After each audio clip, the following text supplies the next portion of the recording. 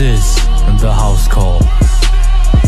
What's up, everybody? Welcome into the Brick House segment here at House Call Sports. I'm here with Nick. My name is Matt, and today we're talking about all things NBA playoffs. We're going to dive deep into these second round series, as well as giving a few of our first round series that we haven't gotten to talk to yet. But first, I want to shout out one of our sponsors, and that is StubHub. No matter the event, StubHub has the tickets for you. StubHub sports, concert, and theater tickets as low as $6. If you weren't just paying attention, the NBA playoffs have been incredible. If you want to go get some tickets to watch some of this amazing basketball, hit the link in the description to get your tickets at StubHub. But first, with this NBA stuff, with this Brick House segment, we got to start with something we haven't talked about yet, and it's been a minute since this finished, but we got to start with the Miami Heat upsetting the Milwaukee Bucks. Last time we talked about it, the series was 1-1, and Giannis was looking to come back in game 3 or 4, and we still all had the Bucks winning. We didn't think Miami was going to have enough offense. Well, Giannis came back, and they were down 2-1, and Miami had plenty of offense because playoff Jimmy Butler showed up and dropped 56 points in game 4 and 42 points in game 5 with multiple clutch shots down the stretch of game 4 to get them the win, and then the tip in at the end of game 5 to get them the win. And the Heat pulled off a shocking upset of the best team in basketball all year in 5 games. And my finals winner is out in round 1, so I got to rethink my entire life because goddamn Milwaukee, you couldn't get through one series, man. It's frustrating, man. So Nick, I'm going to go to you. First of all, how shocking your takeaways from this series? How shocking was this upset?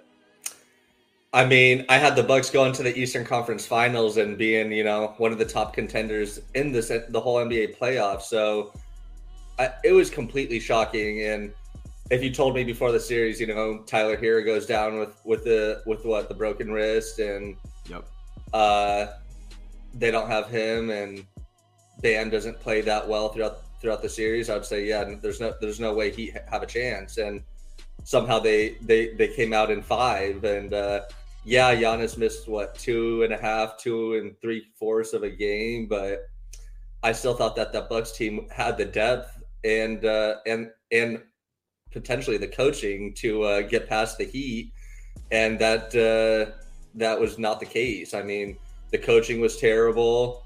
I mean, obviously, Budenholzer got fired, and even though he's won 70% of his games as a Bucks head coach, he still deserved to get fired because of the way he was playing and coaching, the lineups, rotations, and just everything was off sync.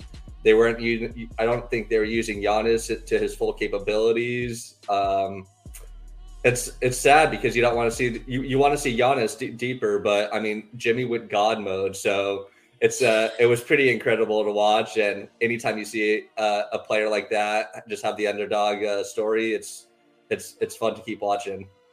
Man, I don't know about the rest of you Nick, or the rest of the people watching, but Jimmy Butler is one of my favorite players. He's probably been my favorite non-Spurs player in the NBA for a long time, just because he's got that it factor about him, and when it comes to playoff time, he always shows up. And like you said, it's fun to watch just a great player be great. We'll talk about it a little bit later. Obviously, I was going for the Kings and the Kings-Warriors series, but watching Steph Curry drop 50 in a Game 7, that's pretty cool to watch, regardless of who you're rooting for. So same thing with Jimmy Butler, man. Watching him do his thing in Games 4 and 5 was incredible. But as I told you all before this series started, this series was going 5. I told you the series was going 5. I just predicted the team slightly wrong. I picked the wrong team, and it just so happened to be the Miami Heat. But seriously, obviously, Giannis getting hurt in game 1 was big, but I think, I think he could have played in games 2 and 3, but I think the Bucks thought that they could rest Giannis in games 2 and 3 versus the Heat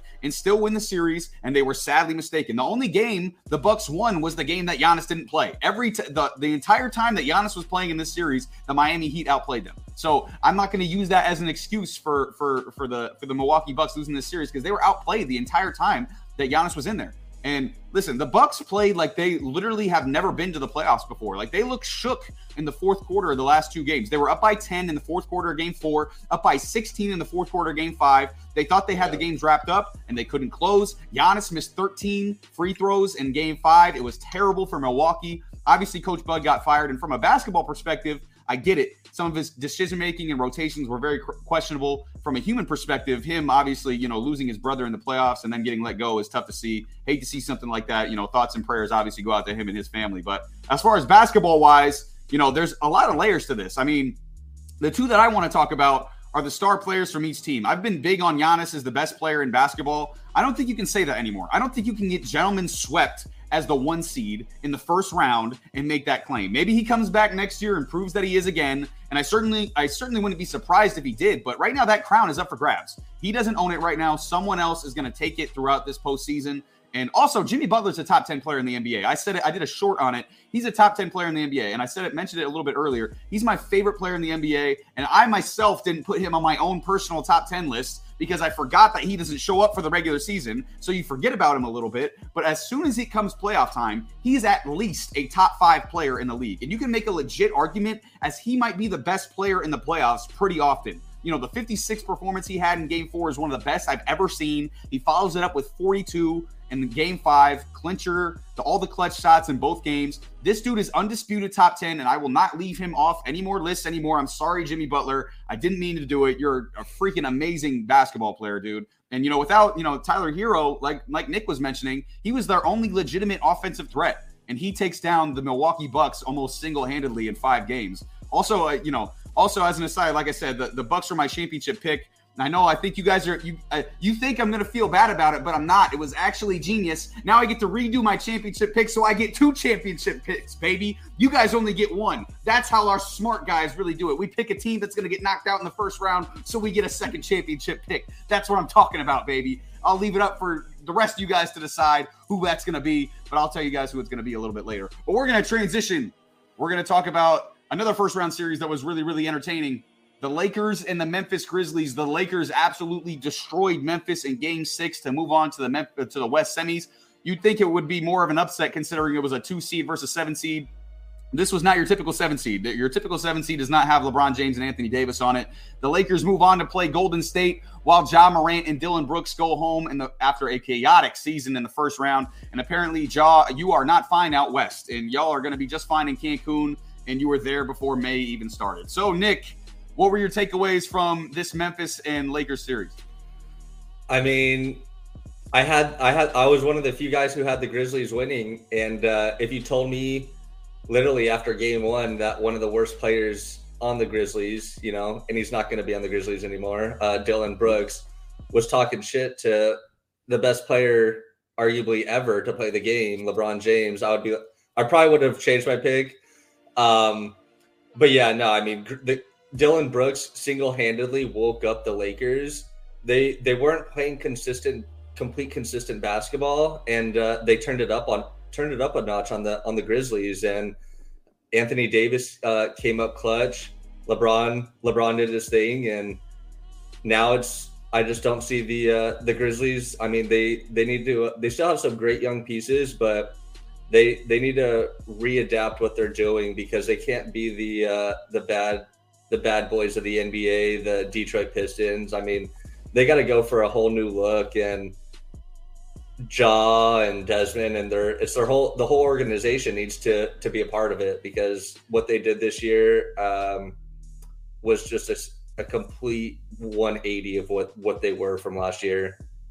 Yeah, you have to be tough to pretend like you're the bad boy Pistons, and these guys, they don't have any. The toughest guy on their team is probably Steven Adams, and he didn't even play this series, So it's like you can't act tough, and then when you get on the court, you're not tough, and that's exactly what the Memphis Grizzlies are. But I want to talk about the Lakers a little bit because this was an impressive series from the Lakers. I mean, whatever you want to say about Anthony Davis, and I know he can be disengaged. And he has some terrible games offensively in that series. But this dude can absolutely control a basketball game on the defensive end. We saw it in the first half of Game 6. The dude was everywhere. He had 11 points in the first half of Game 6 against Memphis, but was easily the best player on the floor. He can be as dominant as anyone in the NBA. And I kind of like how the Lakers have like a rotating third guy as far as, who their third best player is or who their third scorer is. Sometimes it's D'Angelo Russell. Sometimes it's Austin Reeves. Sometimes it's Hachimura. Sometimes it's Schroeder. And they do a great job of riding the hot hand. I also want to give a shout out to D'Angelo Russell. We were saying he had to step up. and then in game 6, game 4, he hit those 3 straight threes to take them from down 7 to up 2. And then he was tremendous in game 6, 12 of 17, 31 points, 5 threes. His passing, his shot making, his playmaking, spot up 3-point shooting. When he's playing with confidence, he's a legit all-star caliber player. D'Angelo Russell is really, really good when he's playing with confidence. So this Lakers team is deep, tough, tons of playmakers, and obviously a couple stars. And I said all that, and I didn't even mention LeBron. So I really like this Lakers team. You also got to give a shout out to Rob Pelinka, because he built a trash-ass team that I don't think would even make the play-in if he would have kept it. And then he turned it into a legit NBA Finals contender that has a great shot at making the Western Conference Finals. And listen, the only thing I haven't liked about the Lakers is sometimes they play with their food. They get a big lead and then they let off the gas a little bit. But game 6 against Memphis, they kind of they showed a little bit different. Absolutely demolished Memphis. Shout out to Darvin Ham as well, rookie head coach, instilling defense in this team. They seem to get better by the minute. And then for Memphis, I mean, have fun in Cancun. I mean, Dylan Brooks, they don't even want him back. He's going to be on the Guangdong Tigers. And I think, that alone will make Memphis better next year. But they like Nick was saying, they got to grow up. Obviously, Ja and Brooks showed their immaturity, but you listen to Desmond Bane with some of his post-game comments, and then Jaren Jackson, with some of his just foul problems and stuff like that coming in, come in the games and stuff like that. Like you could just tell this was an immature team. So Memphis, you guys got to pick it up, and it's going to be interesting to see what you guys do over the offseason to kind of see where you guys end up in the 2023-2024 season. But we're going to transition. Another thing we got to talk about, and we got to talk about this one because it was the best first round series that we had, and that's the Kings versus the Warriors. We talked about this one a lot. They went back and forth. Kings started up 2-0. They won both at home. The Warriors won the next 2 at home, and then the Warriors went in to light the beam itself and won game 5, and then the Kings responded and won game 6 in Golden State. And then Steph Curry happened in game 7, the greatest game 7 scoring performance in NBA history, 50 points in game 7. And that leads me to my question for you, Nick. Obviously, give me some of your takeaways from this series, but I also want to know, this has been a hotly debated topic of late because we've seen how great Steph Curry can be, and we've seen Steph Curry's greatness on display, especially in that game 7. What do you think, man? Is Steph Curry the greatest point guard of all time? Absolutely. So the way that Steph Curry orchestrates an offense is like no other. Everybody, all eyes gravitate towards him. So if he's off ball, on ball, the offense is just it's unstoppable when Steph Curry is on there, and you can look at the plus minus to see that. So I mean, the fact that he has the championships, he has the MVP, the unanimous MVP, the Finals MVP. He keeps setting records, just smashing records for these 3-point seasons. I mean, 300, 400 in a season. He keeps getting better and better. And age 35, 36 now, and now he's the first person ever to drop 50 points in a game 7 on the road when they were one of the worst road teams in the regular season. It's hard to say that there is another point guard out there that I would take over him. I mean, Magic Johnson is definitely the one that you would say is the second, and I just don't see the scoring ability that would match up with Steph. Yeah, he could be a playmaker, but Steph's just as good as a playmaker, and I think that the scoring just trumps it for me. Yeah, I don't know if Steph. I mean, Steph's an amazing playmaker, but Magic was I think Magic was, as a playmaker, one of the greatest maybe the greatest playmaker in the history of basketball. But like you said, the score, I think the scoring for Steph is just so much greater that it makes it a tough discussion. I'll get to that a little bit later, but I want to talk about this actual series for the most part, and then I'll get to Steph at the end. But the NBA is about stars. It was Steph and Clay for the Warriors, and it was Fox and what was supposed to be Sabonis for the Kings. And the fact that this series went 7 with how bad Sabonis played, that being in large part to how Draymond and Looney defended him, was a miracle. And it speaks to how great Fox and Malik Monk, who was really the second star coming off the bench, was. And listen, at the end of the day, this series came down to one man. This series wasn't about Harrison Barnes or Keegan Murray or Sabonis even. And this series wasn't about Draymond or Wiggins or Jordan Poole.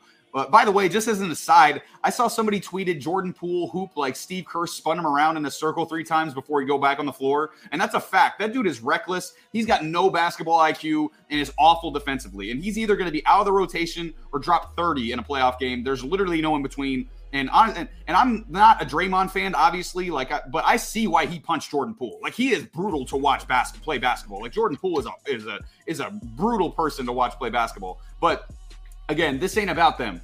This is about Steph Curry. I picked the Kings in 7 games, and I also want to touch on Game 6 real quick, because that's got to be one of the most impressive wins I've seen from a team. A young team who started up 2-0 versus the defending champs, lose 3 straight, they go down 3-2. Then you go into one of the toughest buildings in sports and win a Game 6 that they had to win, controlled it wire to wire. Impressive win in Game 6 by the Kings. So I think everybody kind of underestimated the Kings and realized, the Kings are now they're for real coming, especially in the future. But I picked the Kings in 7 because I thought their team was better. And I knew Steph Curry was the best player in the series, but I thought the Kings had the better overall team. Honestly, I still think that's the case. Steph Curry was just Steph Curry, and he showed why he's a top 10 NBA player and arguably the greatest point guard ever. And as far as the GOAT debate goes for point guards, I think this is a fun one because these players are so different. Like, obviously, like Nick was talking about, Magic's like the prototype, like pass first point guard, but he was 6'9" and not a great shooter. Curry is a score first point guard, greatest shooter of all time. He's a good he's a really good passer, but that's not his main strength like it was Magic's. Magic's got 5 rings, 3 Finals MVPs, 3 MVPs. Steph's got 4 rings, 1 Finals MVP, 2 regular season MVPs. So Magic has him on the accomplishments, obviously, as of now. But for me, if you want to start a team and pick one, you don't know what era you're playing in, it's hard for me to not pick Steph Curry. The shooting is insane. The handles are insane. Finishing around the rim is crazy. Obviously, he's a capable passer. We saw him have 12 assists the other day in Game 2 against the Lakers, and he's just an amazing person, an amazing leader. He's the full package. But you could do it either way at this point. Normally, I have a passionate opinion one way or the other. Like, I get it on this one. Both have great arguments. You can go either way, and they're so different that it's hard to. And they're so different and in such different eras that I could see whichever argument you wanted to make. But Steph Curry, man, like, he's, obviously I wanted to come in here and scream about lighting the beam, and he himself lit the beam and sent the Kings home. So again, shout out to the Kings. That series was incredible. Kings performed a lot better than, most people thought they would, but Steph Curry is Steph Curry. What are you going to do? That's a top 10 player in the history of basketball, just performing like exactly what he is. So, but that's going to transition us to the conference semis.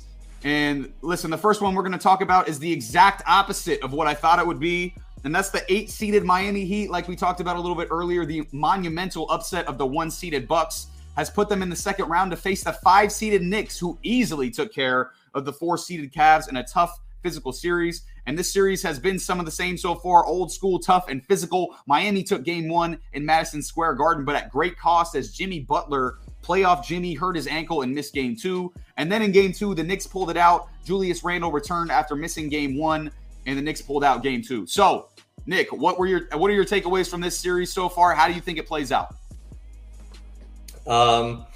Obviously pretty shocked that Miami's still here. It's just one of those games one of those series where I just think that the Knicks just have a little bit more talent and depth, and to keep them afloat in the playoffs. The Heat relies so much on Jimmy Butler in his scoring that when you have to rely on Gabe Vincent, Struss, and some of these other role players to score 15, 20 plus points a game, it's going to be tough. And the Knicks defensively are one of the most grinded out tough teams. I mean, Jalen Brunson has just been turning it up a notch in these playoffs. I think he might be just one of the most underrated players in the playoffs right now. And I honestly think that he's gonna be the X factor and carry the Knicks over the Heat this series. So I do think it'll be a tough series. I think it'll go 6 or 7, but I have the Knicks in 6 right now. If Jimmy Butler doesn't play, obviously, then that could change. But I see the Knicks having a tough series, and I don't see any game being a high scoring matchup like we've seen in the first round.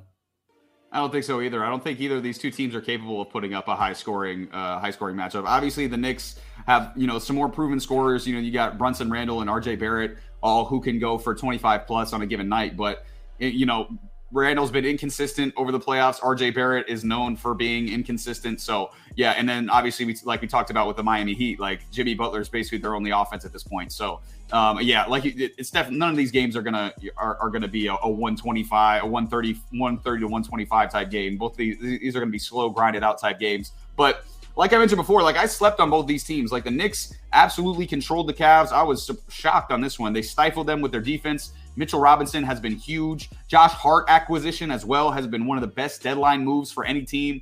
And Julius Randle was awful the whole Cavs series, and it didn't matter because they dominated the whole thing. And listen, I knew the playoff heat and playoff Jimmy was real, but I still picked Bucks in 5. And listen, the Heat were extremely shocking. Spoelstra has an argument as the best coach in basketball. He's an amazing basketball coach.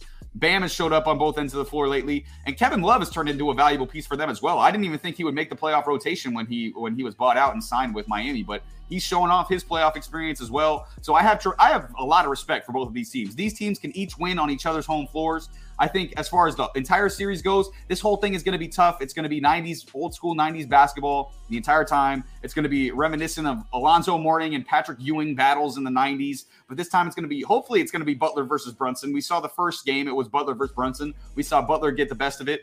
And, hopefully he can come back in game 3 and show that he's not, entirely hurt. But if Jimmy's healthy, for me, I'm going to go with the guy in the team who proves it time and time again.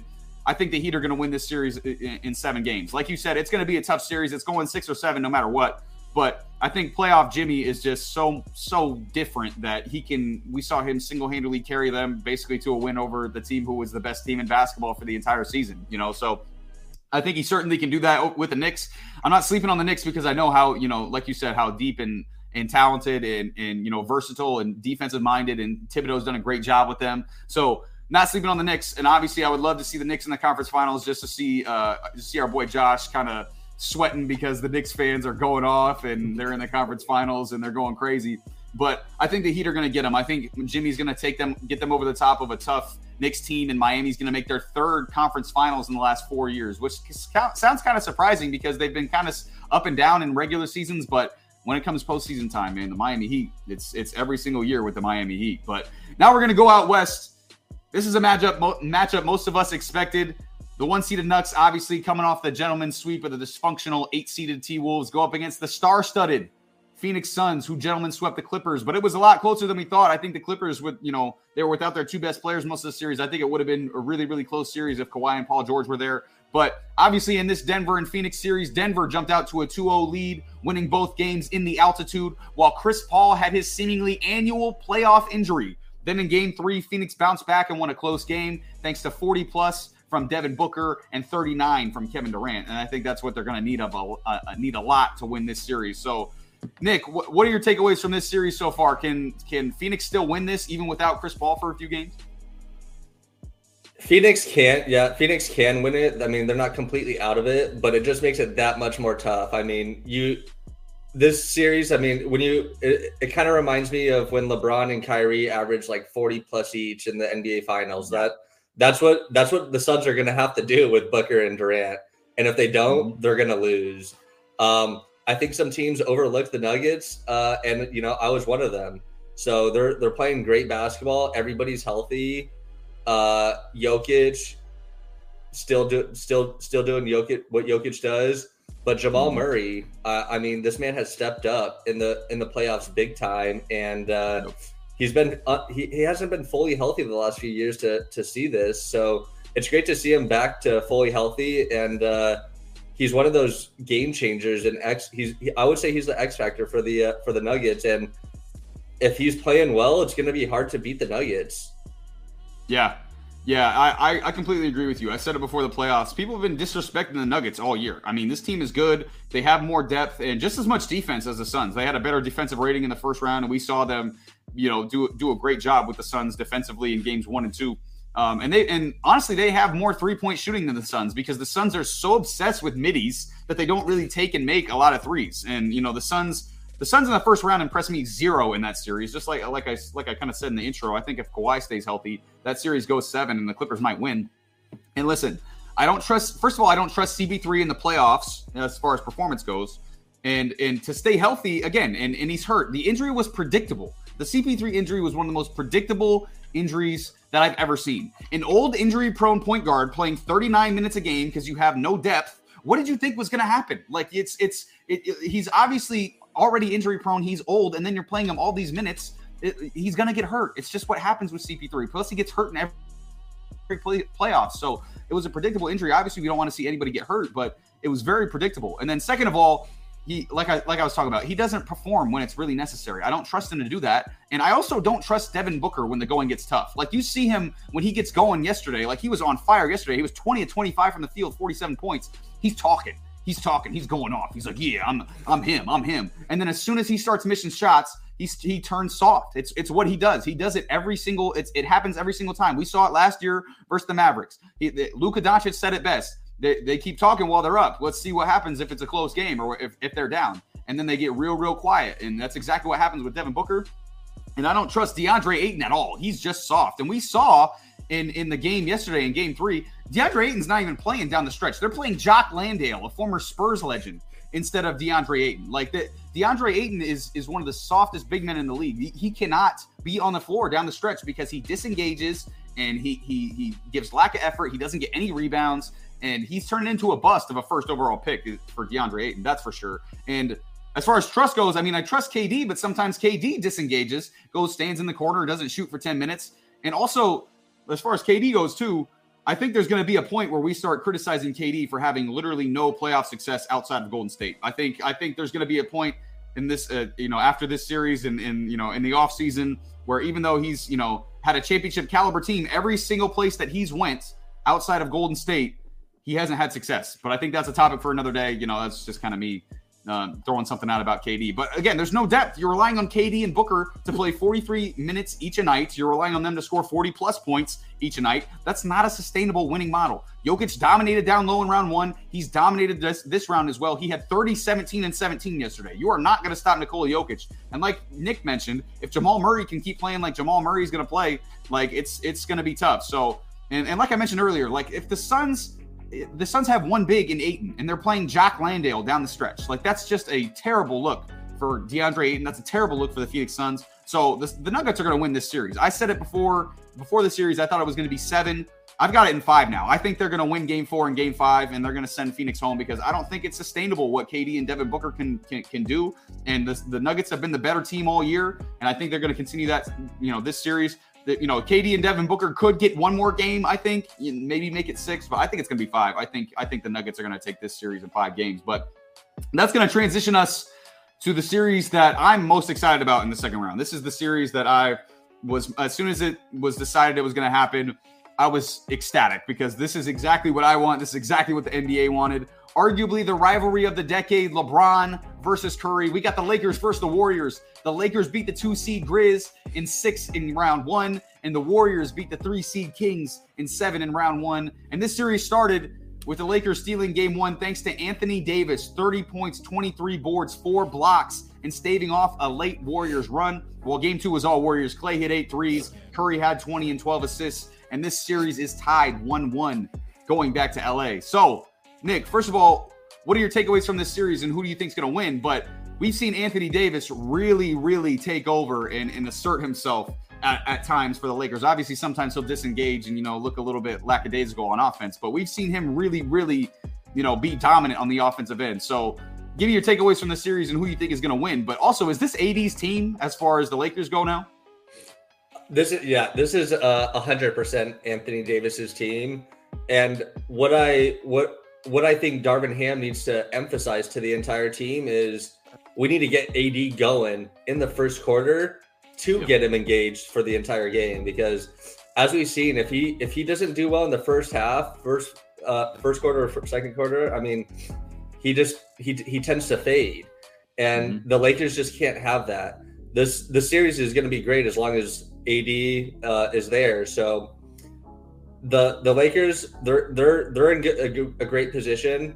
I would say the only thing that they need to figure out is to figure out how to stop Steph Curry, and no one knows how to do that. So it is a really tough challenge, but they need to figure out what to do when he's in that high pick and roll, because when Curry's doing a pick and roll like 5-6 feet beyond that 3-point line and he's attacking downhill, not only are like multiple guys looking at him, like it's like 2, 3, 4 guys have eyes on him, and then all of a sudden they're leaving Clay or Wiggins or even Jermichael Green, Poole. Mm-hmm. Like these guys are just getting wide open shots, and if you're gonna give Klay Thompson wide open shots, that's how he's gonna hit down 8 threes in a game. Yeah.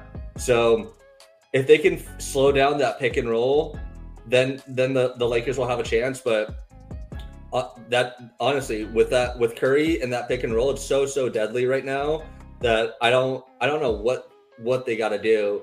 And what I've seen from the Lakers on offense, so I like Jared Vanderbilt, but when it comes to the offensive side, it's basically they're playing 4v5. Yep. And that dude, they need to figure out how to utilize him on offense because it's hurting him so much. With they're leaving him open for threes. He hesitates. He doesn't.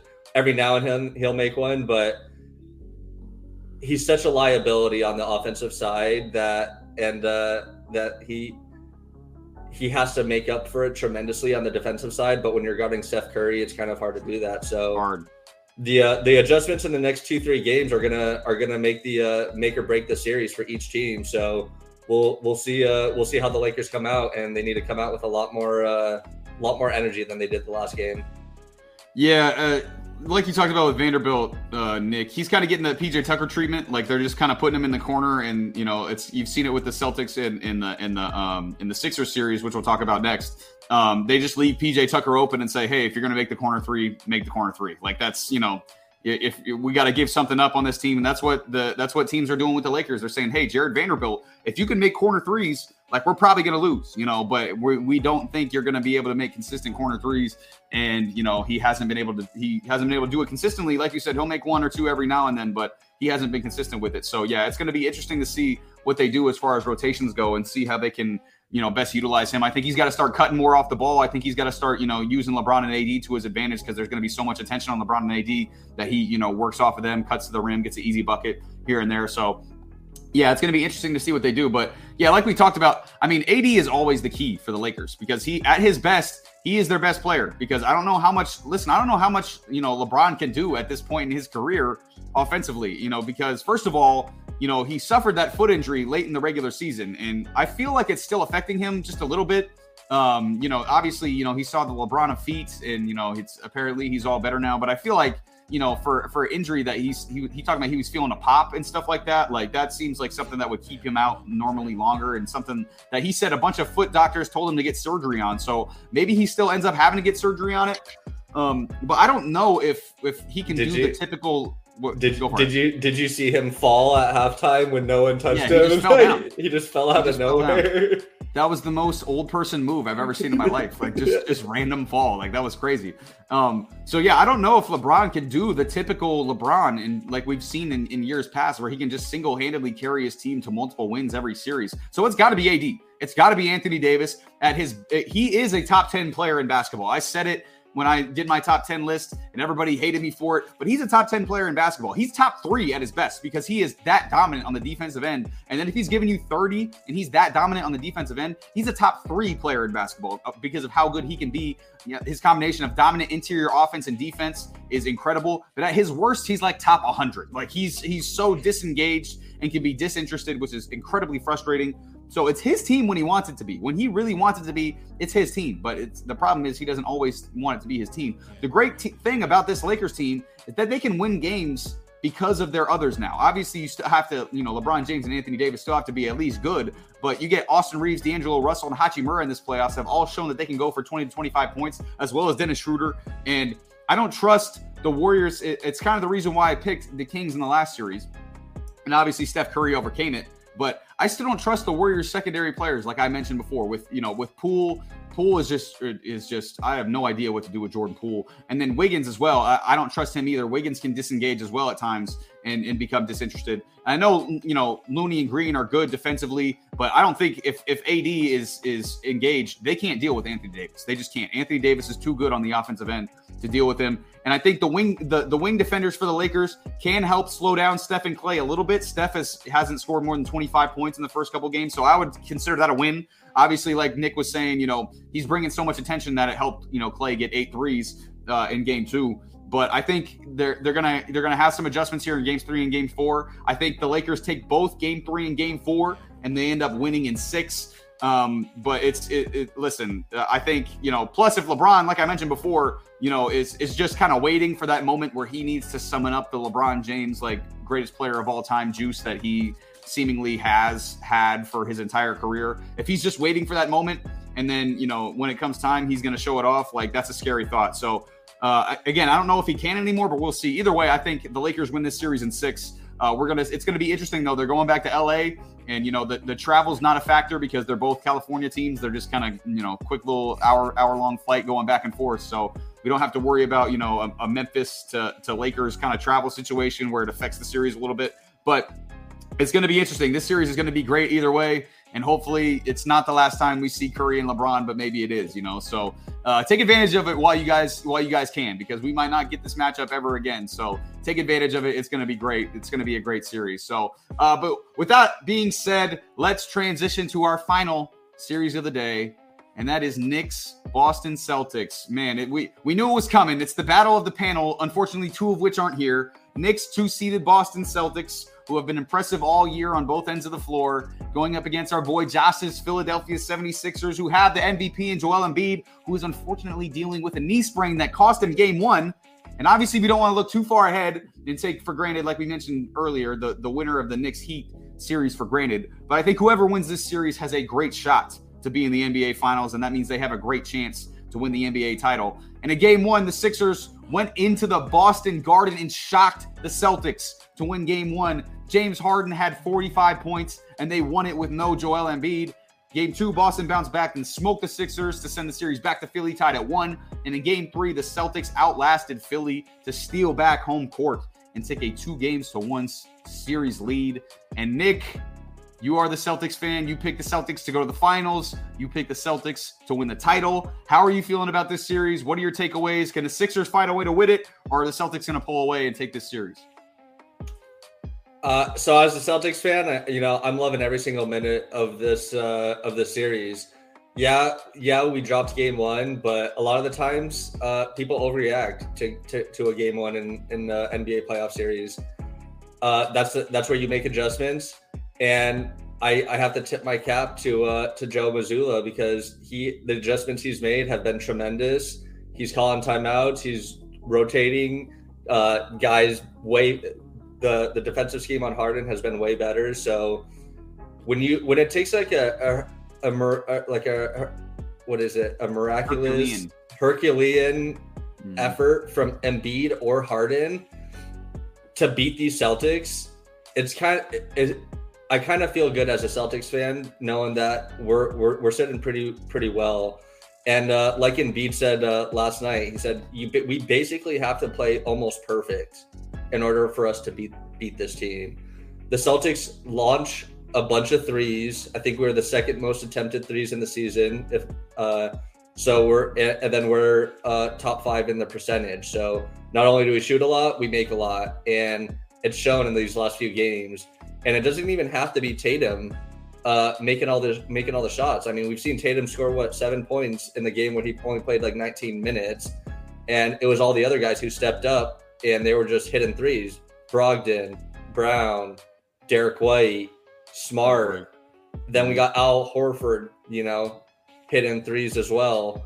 The Celtics are a real tough team. I mean, we have the defensive guys to switch onto anybody and everybody. And offensively, we're one of the hardest to go up against, because we match up just the guys that we have. And if we keep attacking and no one gets injured, if we stay healthy, we're the best team in the NBA. So what I see from the 76ers is they need to play with a lot more playoff intensity, because when I was watching game 3, it didn't feel like a playoff game to me. It seemed like a regular season game. There was not much intensity from the Sixers. Yeah, every time, like they got down by 10 pretty quick, and then every single time they cut the deficit. the Celtics going a 6-0, 8-0, 10-0 run to push the lead right back up. And if we're getting a Harden that is the complete opposite of game one, where he has a wide open layup and he's throwing it to a guy who's not open and he's hesitating on almost every single decision he's making, then the series is not even going to go past game. The series ain't going to go past 5. So Harden has to, he has to score over 20 plus per game and has to get at least 10 plus assists per game. And then Embiid has to average around 35 and they'll have a chance. I just don't see it with the Sixers, with Embiid not being fully healthy. Yeah, I thought this was going to be a great series. Like before the playoffs started, I thought everybody knew this was going to be the second round matchup. We were all looking forward to this matchup. I thought it was going to be a great series, and I wanted everyone to stay healthy so we could get a series with, that we deserved with no asterisks.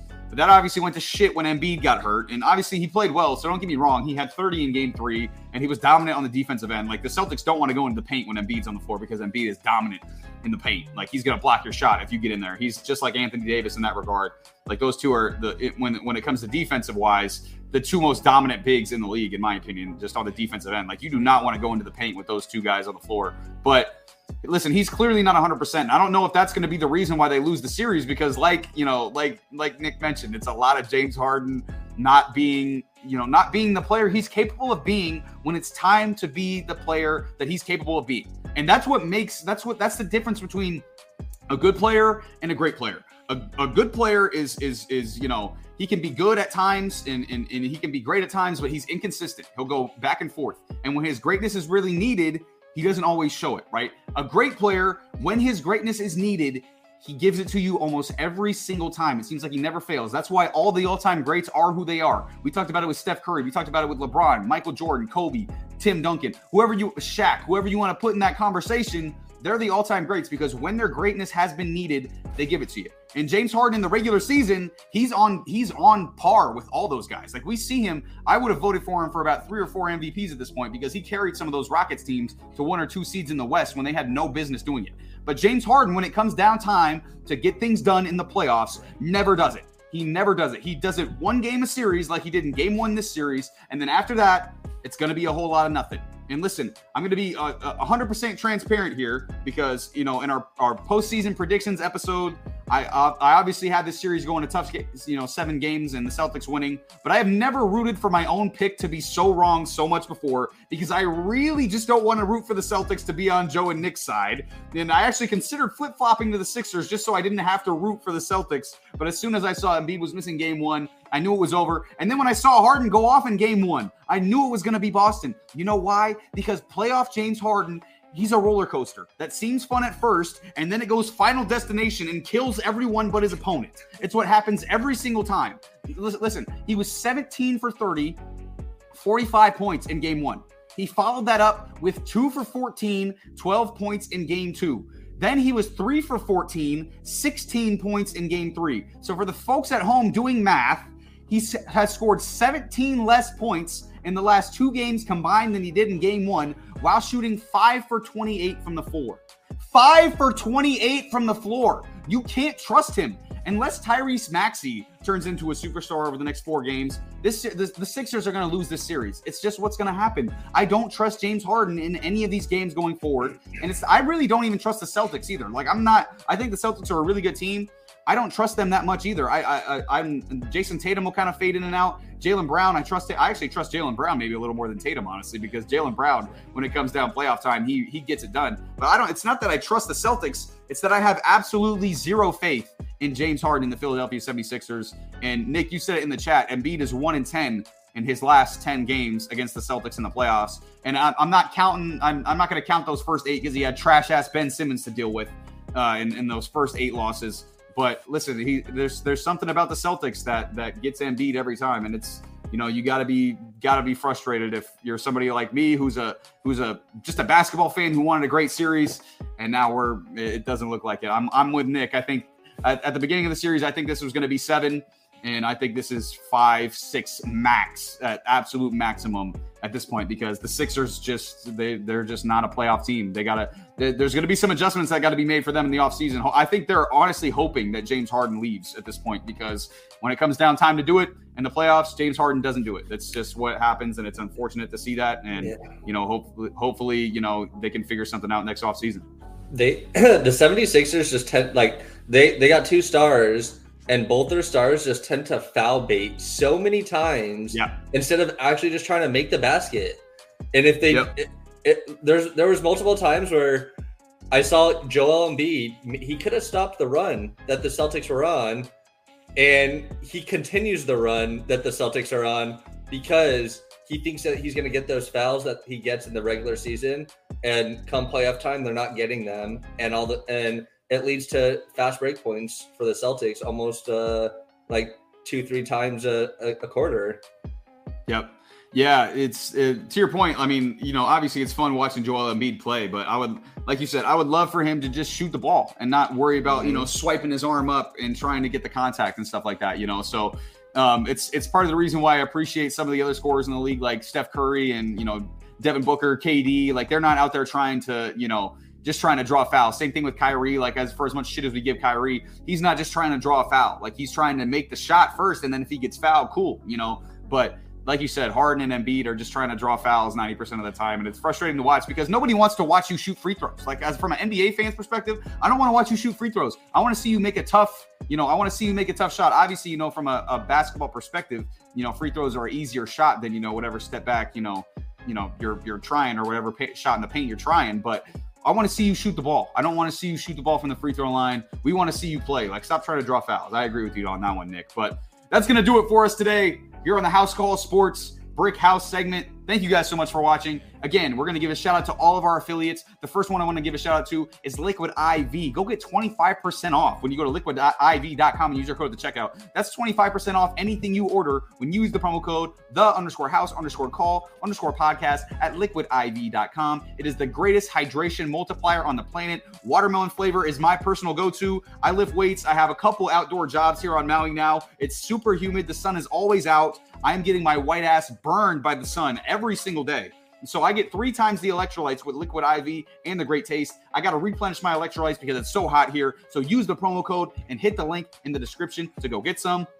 Another one of our affiliates, sportmemorabilia.com, the one-stop shop to get all your authentic sporting merchandise. I got a couple jerseys from there, some hats, a little pullover type long sleeve. So if you're an NBA fan, if you're a Sixers fan and you're feeling real down about your chances this year, but you want a Joel Embiid jersey, go to sportmemorabilia.com. Lots of awesome stuff there. So hit the link in the description to get all your merchandise at sportmemorabilia.com. We're also sponsored by Fubo TV, the world's only sport-focused live TV streaming service with top leagues and teams, plus popular shows, movies, and news for the entire household. There's no hidden fees. Go get a free trial, browse available plans. I have used Fubo. You get tons of channels. I loved it. You can watch tons of sports. You can watch basketball, football, baseball, whatever, volleyball, whatever you want to watch.